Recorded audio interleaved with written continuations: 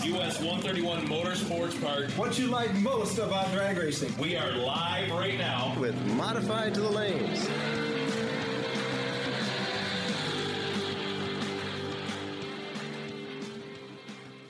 Welcome to US 131 Motorsports Park Drag Racing Podcast.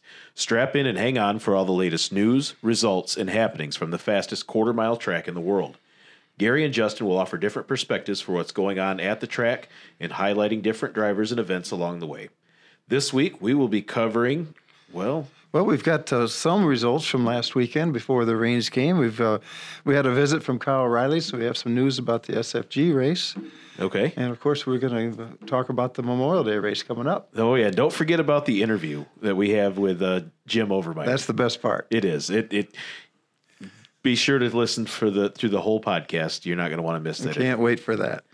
Well, thank you for taking the time to download and listen to our show. If you enjoy it, please rate us accordingly and tell your friends and family. If you have any ideas or suggestions, please let us know. Well, I think the biggest result from this last weekend is Mother Nature. Yeah, she was the big winner in Michigan again. Yes. On Saturday the 18th, the rains came in about 7 o'clock or so, and it was kind of a tough choice to make. You know, the powers to be were looking at it.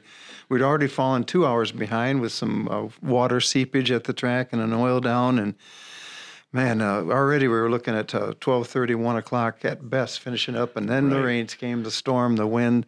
Oh, yeah.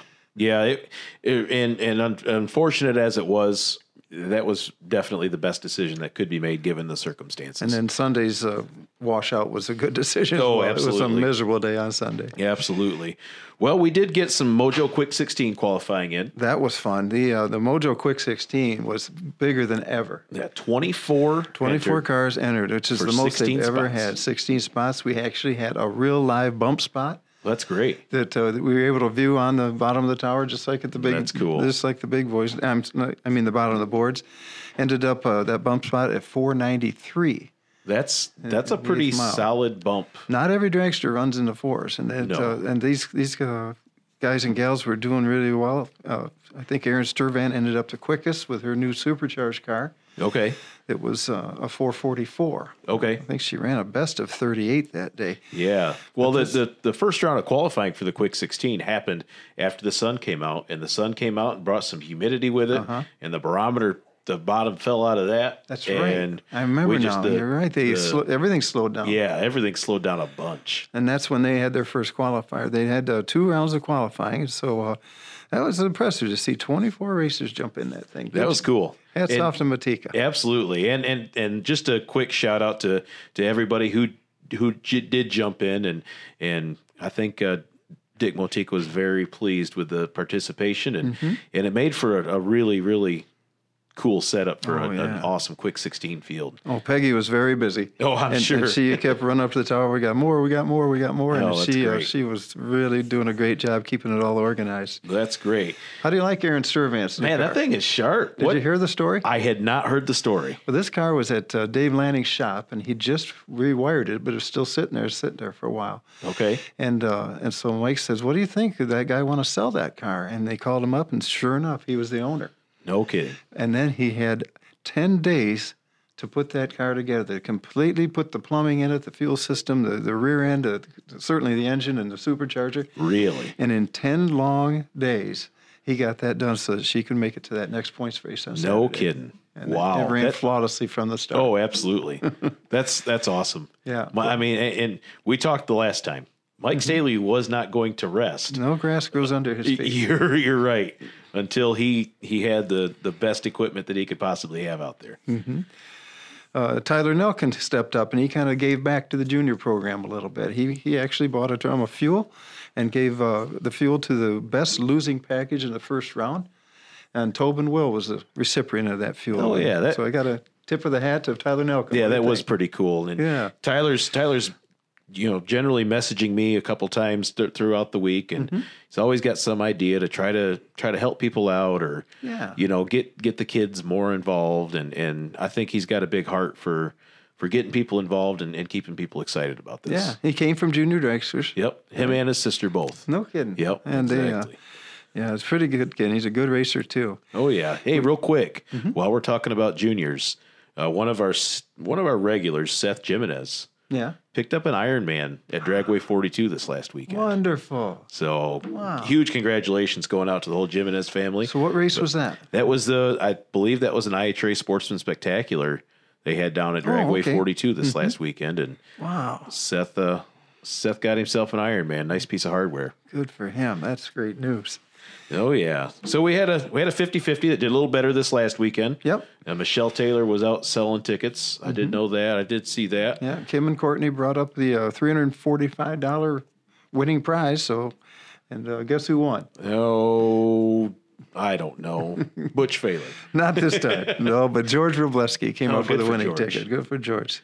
Hey, speaking of George Robleski, he's got his car back together. Yeah. The thing looks sharp. I like the red. Right. It's red now. I like it. It's going good, going straight. All new front end on it, and yeah, it's great to see him back. Him and Andy both are there every week now in full force. That's a good deal. Kyle Riley was here yet again. Yeah. Second points race in a row. Yep. Trying to promote the SFG 500, which realistically it pays $525,000 to win. Yep. And That's the main event on the Saturday of the last weekend in June.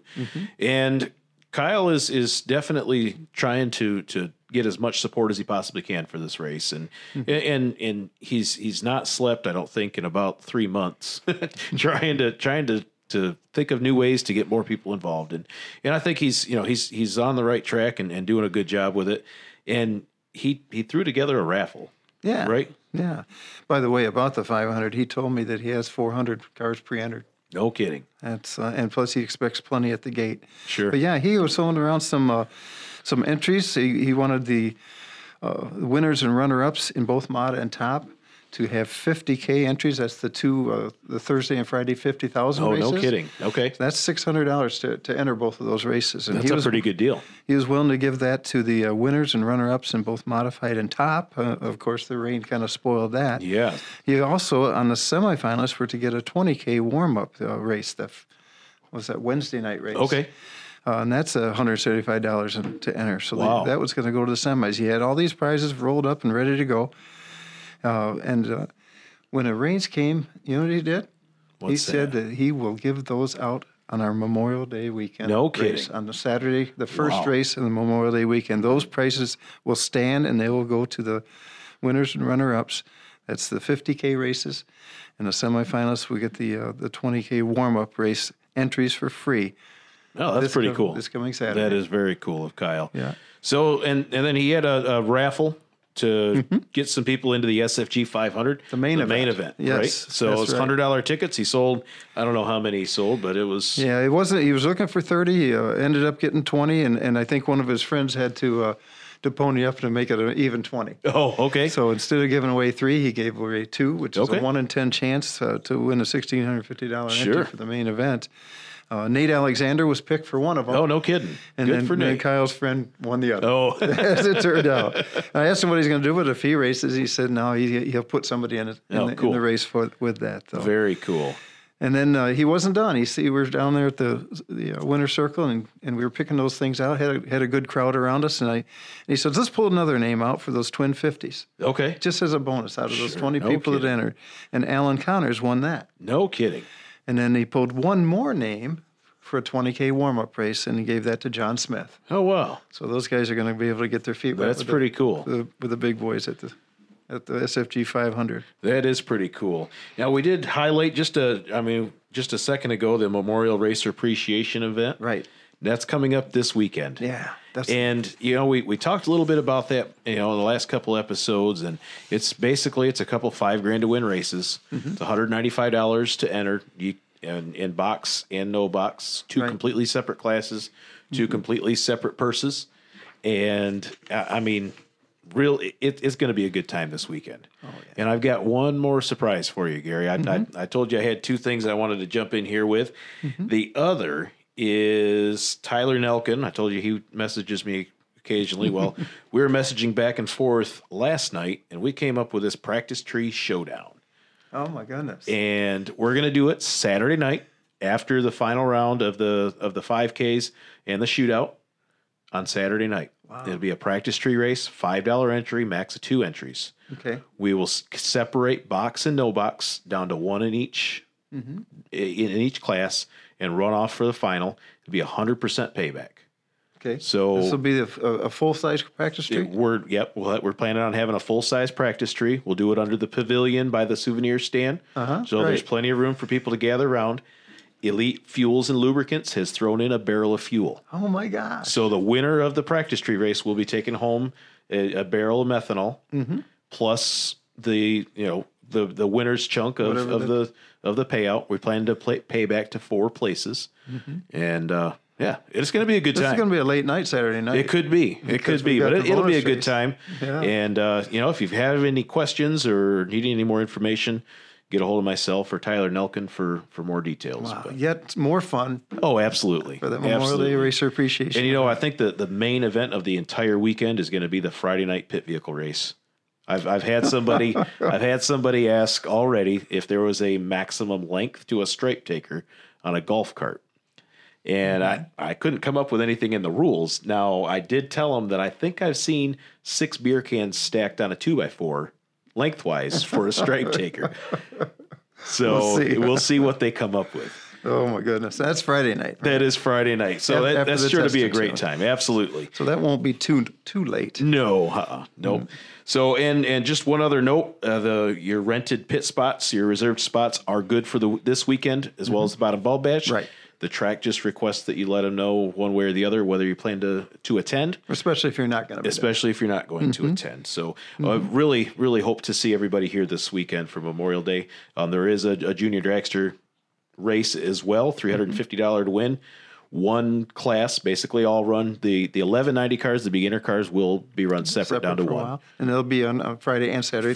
Two races. Saturday. Yep. Wonderful. So check the Facebook page or the website for more information on the Memorial Day Racer Appreciation event coming up this weekend. So and then we're gonna shift gears a little bit and get Jim Overmeyer on the phone and talk with him a little bit about some ancient drag racing history. Jim, how's it going down there today? Well, I'm a little depressed with this stupid weather we've been having all month. Man, aren't we all? This has been crazy. It killed us at the track this weekend. Yeah, summer's coming, Jim. Yeah, I had a little surprise for Gary apparently when I made one of my full track runs there. Yeah, we'll get to that in just a minute, Mr. Hot Rod there, Mr. All Out license pass. Anyway. Yep. But Jim, we're glad to have you, man. You bring with yourself a lot of history. It goes way back into the 60s. Can you give us a little brief update, maybe a quick rundown on some of your racing history, how you got started, and some of those days in the early days? Well, it was street racing was such a big thing in the 50s and 60s. You could run down to the car lot or used car lot and buy something with a big engine and go out and be competitive. And we were dodging the state police and the township police all it. Still kept it up. My first car was a 53 Studebaker Commander with a 232 in it. I knocked the bearings out of it, so I took it out to 259 and changed camshafts and cut the heads. And it ran pretty decent. I used to run that Osceola, but I don't think I ever got out of the 18s with it. Okay. I mean, we didn't know that much about whatever was in the rear end was in there. Yeah. You just knew they were gears, right? That was it. That would have been the last thing I would tackle was that. And then I moved on from that to a 57 Chevrolet Bel Air. This little studio was pretty quick, and I got to mouthing off to some dude and his girlfriend one night, and we went out and tried that out, and that Chevrolet put me away so bad I went and bought one the next day. I did, I believe it. Yeah.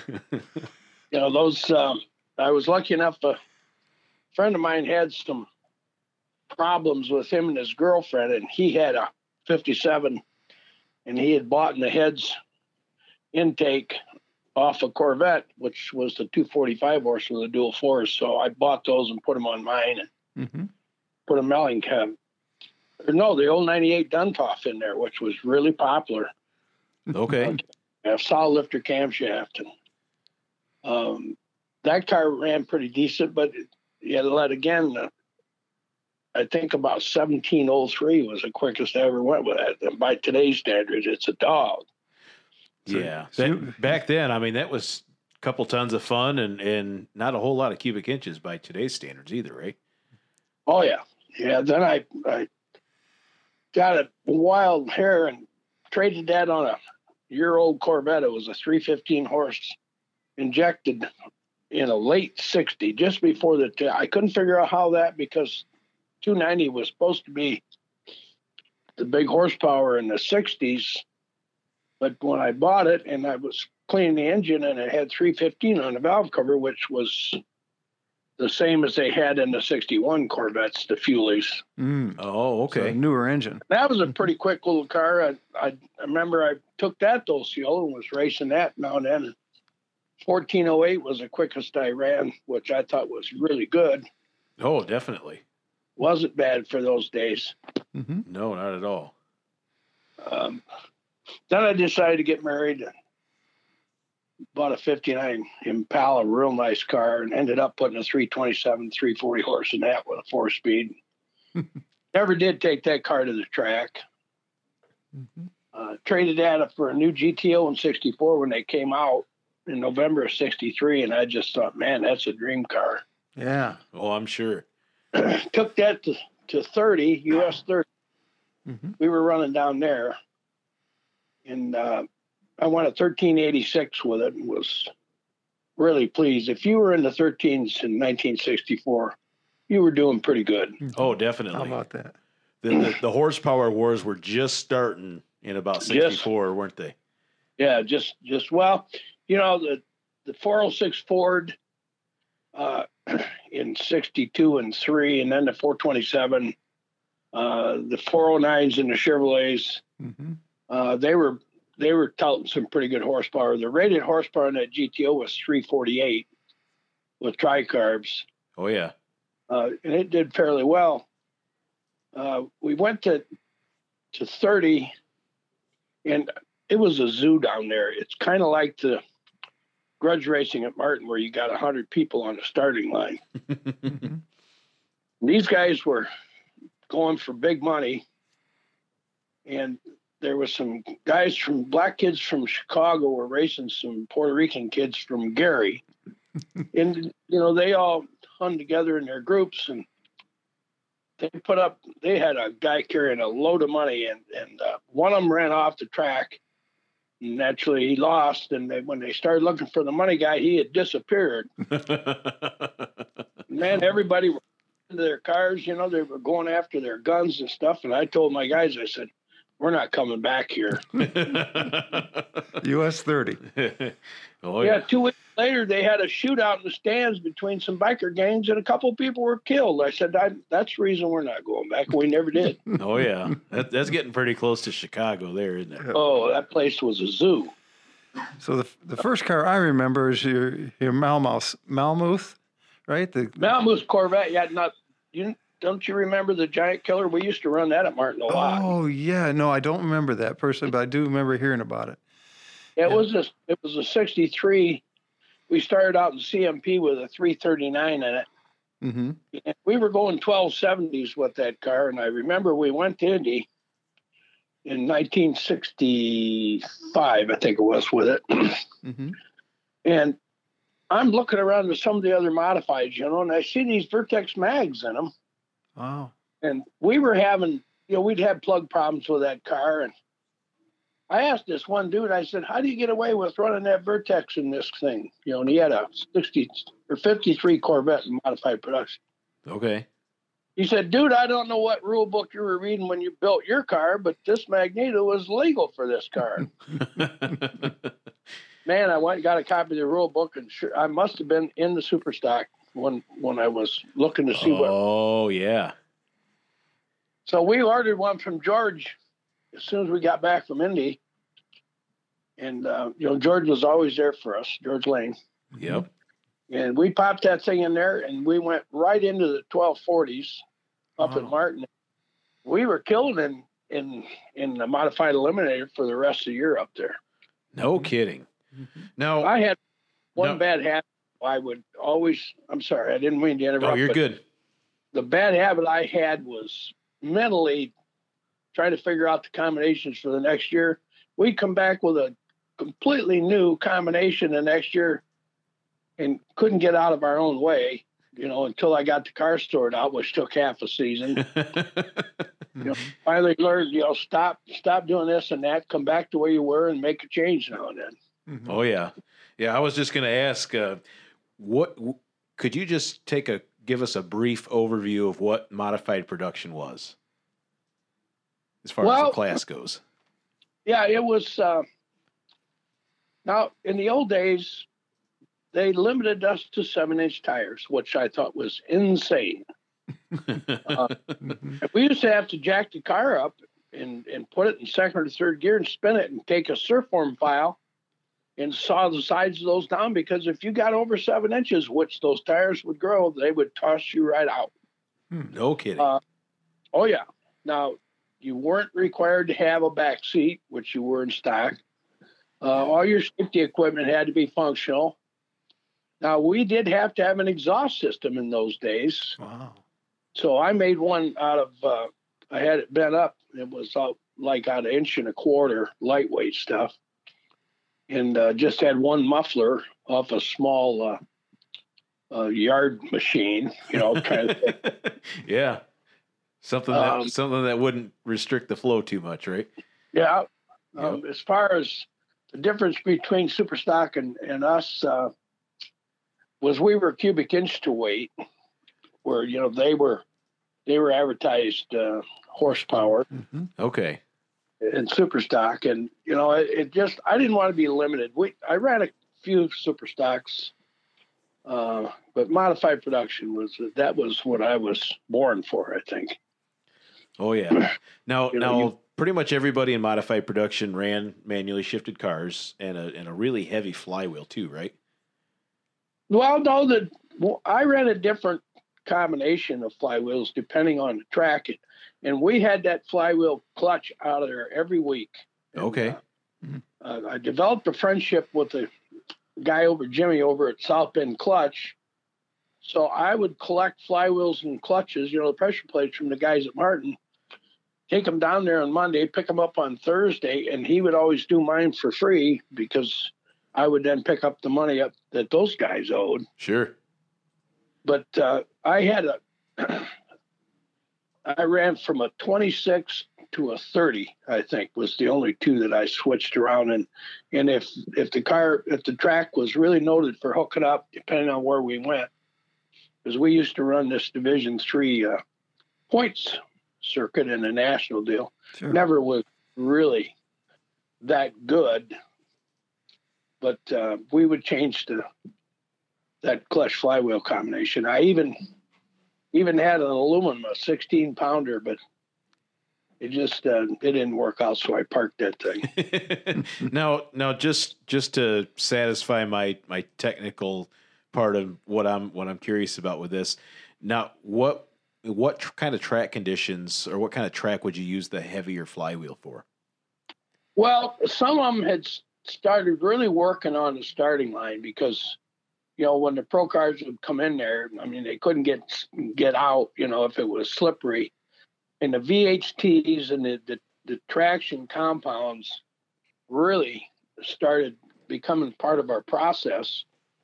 And if it was a track that, and John Griffin's always kept Martin pretty well because he was one of the best promoters, I think, in the country.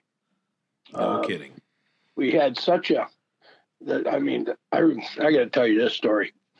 Being an electrician, I was on a job one time at St. Mary's and going around on a weekly walk around, and the engineer, she was a nun, and she was pretty savvy. And she told this carpenter foreman that he didn't do this, that, like he said. And he said, "Oh, no, I never." And she pulled a recorder out and played exactly what he said he would do. And boy, I thought, man, am I glad I did what she told me.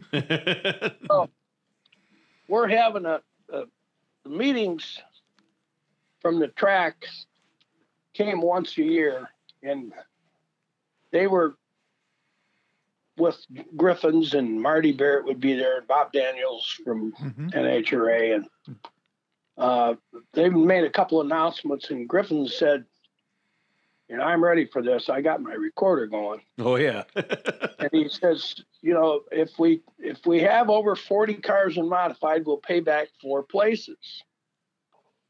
Man, I kept that right in the glove box. And one night they had, I don't know, it was 40 plus, and I got the semifinals, and I don't know, I got beat. So I went they had that little building over behind the tower on the other side of the road that came in there. Yep. That's where they always paid us. And I went in there, I checked, and he's in there, and Don Prudhomme was in there, and some other pro, and I can't recall who that was. But I went up to the counter there, and she says, "What can I do for you?" And I said, "Well, I'm here to get a check." I said I was in the semis at modified. And Griffin's is standing over there, and John was a kind of an arrogant, smug type guy. And oh no, we only paid 2 places. And I said, "Hold on a minute." I went right out to my pickup, and I got that recorder, and I come and laid that down and played that. And he turned around, walked away, and he said, "Pay him." and that was one of my favorite stories. That's of great. I can picture that exact scenario playing out, and picture the look on John's face, and hear him saying exactly what you just said. All I could see was the back of his head, because he was going in his little office area back there. Oh yeah. I need to fast forward to when into the 70s, when you guys were all racing in modified production.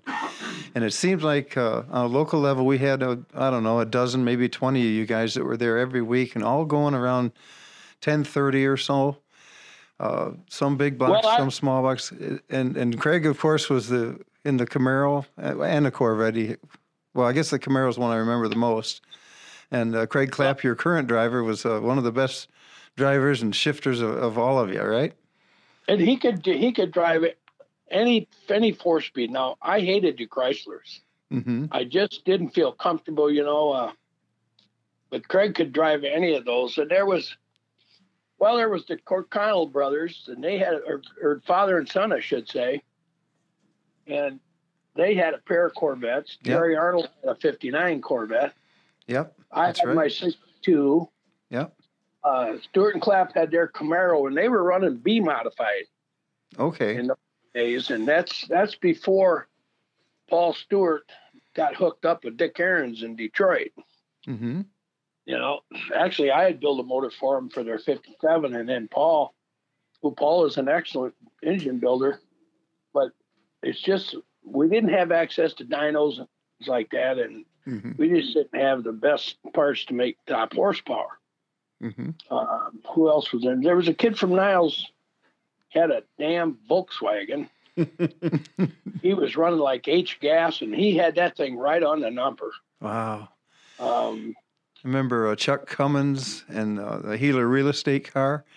I remember, of course, Jim Roberts. Jim Roberts was. I was just going to say, Jimmy Roberts was always there. We had a kid from Grand Rapids named Billy Robinson too. Mm-hmm.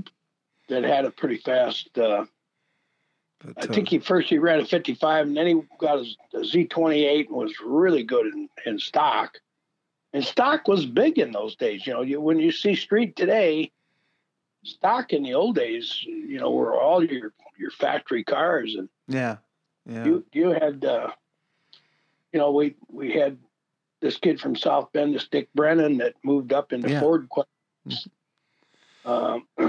And he was running, it wasn't stock. Every time he had to go to the Nationals, he'd pull whatever he had in there out of there and couldn't get out of his own way. He never really won anything big. But I always thought your car was the prettiest, though. That green Corvette that was just so immaculate, inside and out. Always first class all the way. Yeah, I think I would have been more successful as a racer if I'd spend less time cleaning and more on the performance. So Shorty Mile, my partner in that car, he had a stock and then a super stock Dodge, and decided that the money was getting to him, as it did to most of us. So he joined me in that car, and he worked on it like he owned it. Hell, I couldn't have done it without him. And Dick Zabel at Shaker, without him, I never would have had a chance, because he would fund me all through the racing season and then allow me to pay my bill through the winter months. Nice. Well, let's get to that Shaker racing car. That's the one that's this kind of this tribute car that you guys put together that we're seeing at the track these days, right? Yeah, I had been over there one time at his house. Dick and I were good friends over all those years. We used to fight like cats and dogs when I was racing the 62. Yeah, he'd have 100 ideas, and I might have 2. And if 10% of those work out, well, you can see who'd be successful. Yeah, right. Exactly. But I never saw a guy that worked as hard as he did. And when I was racing the junior alcohol funny car, I was over at his shop because they took care of the engine for me over there. Craig Blossom never did anything for me other than sell me the parts. Unless I needed the block sleeve, then I'd take it up to Craig. And, Craig was just like Dick Zabel. I mean, that guy was so helpful when I first got into that. I wasn't even running his engine. And I was running a PM, which was a Phil McGee. And Craig was doing everything to help us sort that car out. And I told my son, who was in with me at that time, when I need a motor, that's where I'm going. Yep. Yeah, we hear that a lot about Craig Blossom. Very helpful. Oh, yeah. Yeah, he is. So anyhow, this Shaker Racing Corvette was sitting in the garage. It was kind of a barn find, wasn't it? Well, Dick, this car has never been on the street. Wow. A gentleman that was a good friend of Dick's by the name of Jake Palvis bought that car right off the showroom floor with a 245 horse 4-speed and headed for the drag track. Yep. And he never put it on the street. And the cars had multiple suspensions under it. Now it's a 4-link with a Watts link to center it up, and got 2 A-arms. And the construction is just a piece of art. I mean, Jake was a machinist by trade, and he's kind of like that Ron Bond that runs up there at Quite the fabricator, huh? That guy is a genius, just like Jake was. I mean, this Bond, when he was with Jerry Arnold, man, those guys were fair. Those two put their heads together and made some serious horsepower out of little bitty engines. No doubt. Yeah, I mean, the guy's making his own crankshaft, I'm pretty good on a lathe, but don't ask me to set up a 4-jaw and start swinging the crank in there. Yeah. No. So now you and Craig, you totally restored this car from top to bottom. It took you how long? Well, we picked it up in November. I got to bring you my book that I had printed. Yeah, you chronicled it, right? Yeah, and it's just all those email articles that I did. We picked it up November 15th of 2015, and we both decided that we'll throw a quick paint job on this thing. I'll buy a crate motor, and we'll go racing. Well, that lasted about 3 days. I mean, the underside, it had been sitting in the warehouse either from 85 or 87. Wow. Until we got it out of there. Dick has a fleet of really nice stuff. And he bought this car from Jake's estate. Jake passed away at a young age from braking. So he bought the Corvette, and with the idea that he was going to drive it on the street. Well, one thing led to another, and Dick just would never take time out for pleasure. He always worked so many hours. Yeah. I mean, he was the hardest working guy I've ever known. I could call down there at midnight and see if they're there. Yeah, bring it on down, because they had built a shop down in Lakeville, and that's where they put the dyno in down there. And being an electronics tech and an electrician, I went down and installed all the controls. Oh, okay. And that that doing things like that was was part of the way I kept my bill paid. Right, exactly. I'm sure you did. Yeah, they built a new shop over in Granger, and I worked there 7 days a week, getting that thing up, Carl Wolf and I. Yeah, that's the one I remember, the Shaker Racing in Granger. Yeah, and Carl was Dick's right-hand man. Carl ended up working for NASCAR as a tech on cylinder heads. Carl was a Notre Dame grad, a fabricator, just like Jake was. I mean, he could build the neatest stuff. He taught me a lot about machining. He's passed away quite a few years ago now too. But Dick was always there for me. He would be upset when I wouldn't do what he'd tell me, but that never changed the way he treated me. Nice. What he'd do for me. So he said, "Go ahead, take the car and do what you want with it," huh?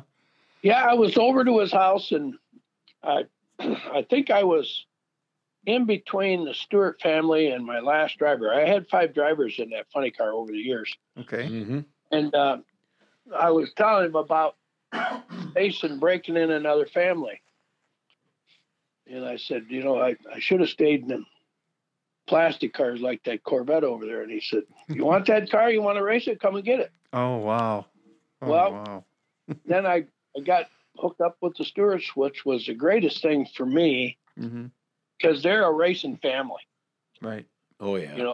And they were behind that deal of having Paul Stewart's grandson in the car. And, they supported that in every way. Actually, Paul Stewart III parked his Monte Carlo for a year just to use that funny car. I remember. Yeah. That's recent history. Yeah, no kidding. Not This all that long Corvette ago. like racing a street car compared to that funny car. I mean, that stupid little car took a lot of work to keep it, running rounds. Craig and I, and Craig is like a old mother hen. I mean, he flitters around that car. He's polishing this. He's sweeping out this. He's checking this. He's under it. He's checking the heat on the rotors. And since we had that brake problem. Yeah, most recently. Yeah. So this car will go back to the family when you guys are done racing it. Is that right? Yeah, when the Stewarts, Paulie the fourth, decided he wanted to run a dragster and be like the rest of them. And I told him, I said, well, then I'm going to park this car. Yep. And I couldn't really face breaking in another family. Yeah. It's like stick and ball sports, Takes practice, right? Well, it takes that, but somebody's got to be the leader, and everybody wants to be a leader. Yep. No, you're exactly right. And I always tried to. I never said it's my car, we're doing it my way, because that's just not the way to get along with people. Right. And so when they decided they were going to the dragster, and this was in 15, they told me, and I said, well, I'm done. And that lasted about a week. And I thought, I just had this emptiness, that I couldn't face. And back to the track the next year, no car. Oh boy, here we go. So I went over to Dick's and I said, some years back, you offered me that Corvette, still sitting in the same place. I said, you offered me that Corvette. And I said, I'm going to give you a day to think about it, but I think I'd like to take you up on that deal. I said, don't answer me now. I'll be back tomorrow. So I came back the next day and I walked in his garage. He's got his garage has 4 16-foot doors on it. I don't know how long it is, but it's huge. No kidding. It's hooked onto his house, and it's just immaculate out there. Dick, I've gotten sloppy in my old age, but Dick was always just neat as a pin. Now, my stuff is pretty neat, but sometimes my garage or my shop looks like a dump. I doubt it. Right now, I'm a little bit depressed or disappointed in myself, I should say, that I've let it get this way. But anyway, I went back the next day and I said, if you had time, or no, I didn't even get a chance to get out of there. He said, you go get that car yet? And I said, well, I guess that answers my question. Mm-hmm. So, and I had talked about this deal with Craig, and he was all in. So we went and got it a couple days later and started. And I borrowed a rotisserie from a dude, and it was a little difficult because this car's got a full cage. Wow. You know, it's welded in there, so I couldn't take the body off the frame. So we had to rotate the entire assembly. Oh yeah. But it worked fine, you know. But between Craig and Russ Sutton and I, and Russ is a Corvette expert. Oh yeah. You know, he's on his third one now. And Yeah, Russ Sutton. Oh, yeah. Russ would come down and you know, he would just take over when we built the wheel wells for the back. Jake had widened the stock ones, and that's probably what I would have done, and it would have been horrendous in there. I mean, I would have probably worked a month to get them to look stock, but it was still been very restrictive. And they went down to Downs and bought a 4x8 sheet of glass, and old Russ started hacking that up and that, and I'm glad I turned that part over to him, because he's just a master when it comes to these plastic cars. You know, but then 2 years later, I mean, you know, we thought we could be out the next year. Nah, we didn't get done. Takes a little time, doesn't it? February of 18. Can you believe that? Wow. But we did absolutely everything on that car, with the exception of the machine work on the block. No, good for you. It is just an immaculate piece of equipment that you've got there. It's gorgeous. It's gorgeous. Yeah, we really are proud of that thing. And Jake was kind of partial to orange. That car was a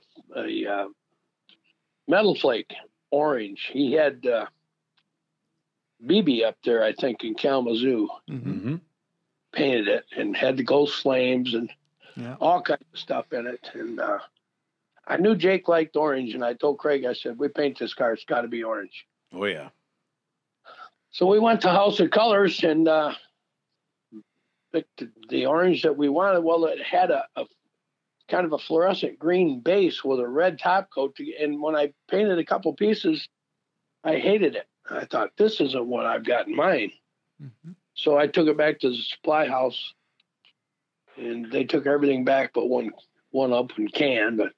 And I went to DuPont's Hot Hues with a silver base and an orange top coat. You know, I put 3 coats of silver, 3 coats of orange, 2 heavy coats of clear. And I wish I would have put 1 more coat of clear on that. I'm a little hesitant to get in there and do any wet sand and buffing. I don't want to see any orange on that buffer. So oh yeah, there's a little flatness here and there, but unless you get in the light the right way, it's hard to see. Only you know it's there. Yeah, you know, the thing that we were concerned about, I went over to Barry's seat cover in South Bend and talked to him about carpet, and he says, I can get you the carpet you want. He says, this stuff, you can stretch it, you can go around corners. And man, when we got done with that carpet job, you think some professional did it. Nice. It was Craig and I, and when on the inside stuff, you know, Craig could go down a rat hole if you needed him to, because he can just manipulate his body around, not me. Yeah, amateur contortionist, huh? Little guy, was still flexible. Yeah. And I wish I've never been really flexible. I never could touch my toes in my whole life. Yeah. So, you know. So Craig's been doing the driving, you know, for the most part, but then it was last Saturday you came up in the tower and says, I need to do a license pass. So I said, yeah, that's fine. I thought he'll go 60 feet and shut it off. Next thing you know, I see you got 2 feet on the gas and you're going right on down through there. I thought, my goodness, what's going on? He couldn't let off, I guess. He just got that need for speed. I thought just couldn't stop. But it was a legal run, right? You'd already done your preliminaries? Yeah, I have a Class E IHRA license, and the only thing she told me down there, I think they've even moved their offices now out of Norwalk. West Palm, yeah. Mm-hmm. But she told me that all I needed was just the 2 9-second runs to qualify for a Class B license. Nobody told me that, though. I thought that's what I was telling you, Gary. Oh, I was so surprised. Everybody laughing at me. I thought, where's he going? What's he doing? I think you had Gary going there for a minute. It went like a 950 with a thing or something. Whoa. No, I went in 88. It was still like last year. I was mass confusion. When it launched, I blipped the throttle. Yeah, I remember that. Yeah. Then the 60 went to a 147, which usually it's a 30. Yeah. And then because we had that brake problem, and Craig ran the car even with the brakes were getting really spongy, but he let off at 1,000 feet, and we got beat in the third round 2 weeks before. So what had happened was our brakes, or the small rotors and pads, are in the front of the car, and the big ones are in the rear. The 4-piston calipers are in the rear. Right. Yep. Had I put a bias on there, we probably wouldn't have been all right, but we wore those pads out in less than 40 runs, and it was metal to metal. On the front, right? Yeah, and the piston came out too far and blew the O-ring out. Wow. Oh, yeah. So I got the Willwood restrictor and a pressure gauge. Yeah. And set it up now. We got 450 on the rear caliper and 300 on the fronts. And Craig's been checking the temperatures on the rotors, and he said they're pretty close to the same. So we're pretty satisfied that we might get more than 40 runs out of a set of brake pads. Oh, yeah. You should certainly get way more than 40 runs. So, Jim, how did that feel to go down that track after 40 years after not being behind the wheel like that? Well, it's brought back a lot of those memories. I'll bet. And when I went into E-Gas, the last year I raced a car, a friend of mine, Neil Hanowick, gave me a 329, had the batten heads, and it was a nice piece. But they were running them stupid Brooks rods. And I kept tapping the top and trapping the rings. It'd run like hell for about 2 runs. And then it come up and start, and I cut the lid about 90 thousandths.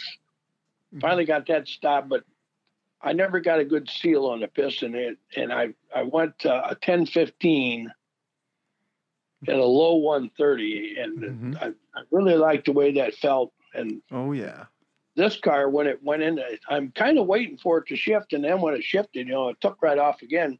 We've got a timer in there. Yep. It shifts it at 6,600 RPM switch. Yep. And I think from what I could feel in it that the torque had gone away and it was still climbing. And I thought, man, I think I might drop that shift point a couple hundred. Okay. Kind of nosed over a little on the top of first gear, huh? Yeah, we would.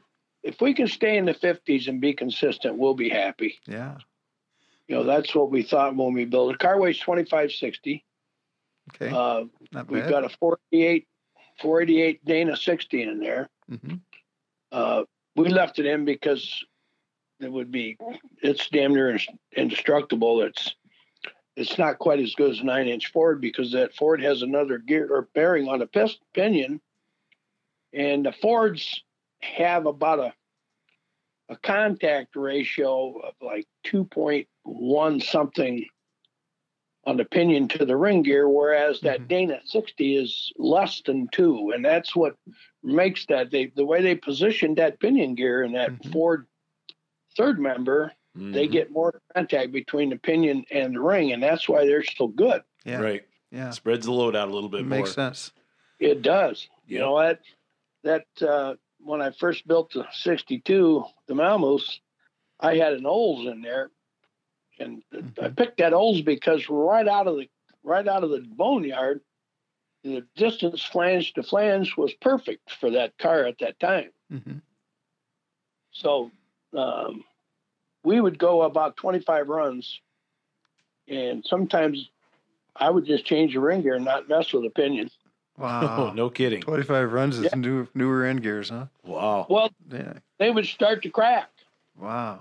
The pinion would be fine, but the ring gear, and rather than mess around and do that crush on the crush sleeve on the pinion and everything, Right. we just bolt another ring gear. Don't worry about setting it up and and checking Well, your we used to run clearances it, and everything. yeah, a little loose. And the nice thing about that Olds was it had adjustable. You didn't have to shim it like you do the Dana. Ah, okay, yeah, Move that ring gear in and out of pinion. And I remember when I was setting this Dana up and we did the lead pattern test on it. yep. And I liked it. And Craig says, well, do you think that's enough contact? And I said, it'll be fine. And I had the picture of it in one of my reports, and Paul Stewart made some comment about that pattern on there. Mm. Well, we're running a 7.5 weight oil in that thing now. I mean, they've got it down. This Lucas stuff is amazing. We used to run 140 and then drop to 80, 90 or 85, 90. Mm-hmm. And now we're running 7.5. It's about like water, isn't it? Yeah, and that thing doesn't make any noise. And I told Craig, I said, I'd rather have them on the loose side. I've set up a lot of these through my career. And I've seen them come out of there galded. Yep. When things change. And I said, let's just try this. Trust me, it'll be all right. Yep. Set it up loose, and once it gets warm, it'll tighten up just a little bit and be right where you want it to be. Exactly. And of course, those tolerances change all the way around the ring gear. So you got to check, and then find the one that's the tightest and make that, your loosest. Right. Exactly. Well, Jim, I'll tell you what, I'm sure proud of you guys, you and Craig and the Stewart family, everybody pitched in on that, Russ Sutton. I mean, that you guys must be having a blast. I don't know how old you are, but you're probably collecting Social Security, right? Well, I'm 77. Holy smokes. And I just think it just looks like you guys are having the time of your life out there. Yeah, I was talking to Louis Hall there, and Louis had made some comment about he'd like to drive that car, and I went over and I said, Louis, whenever you're ready to get in that car, get in there. Wouldn't that be great? That would be cool. That'd be very cool. Yeah. Maybe next time, if we could work that in where we don't lose one of our 2 passes.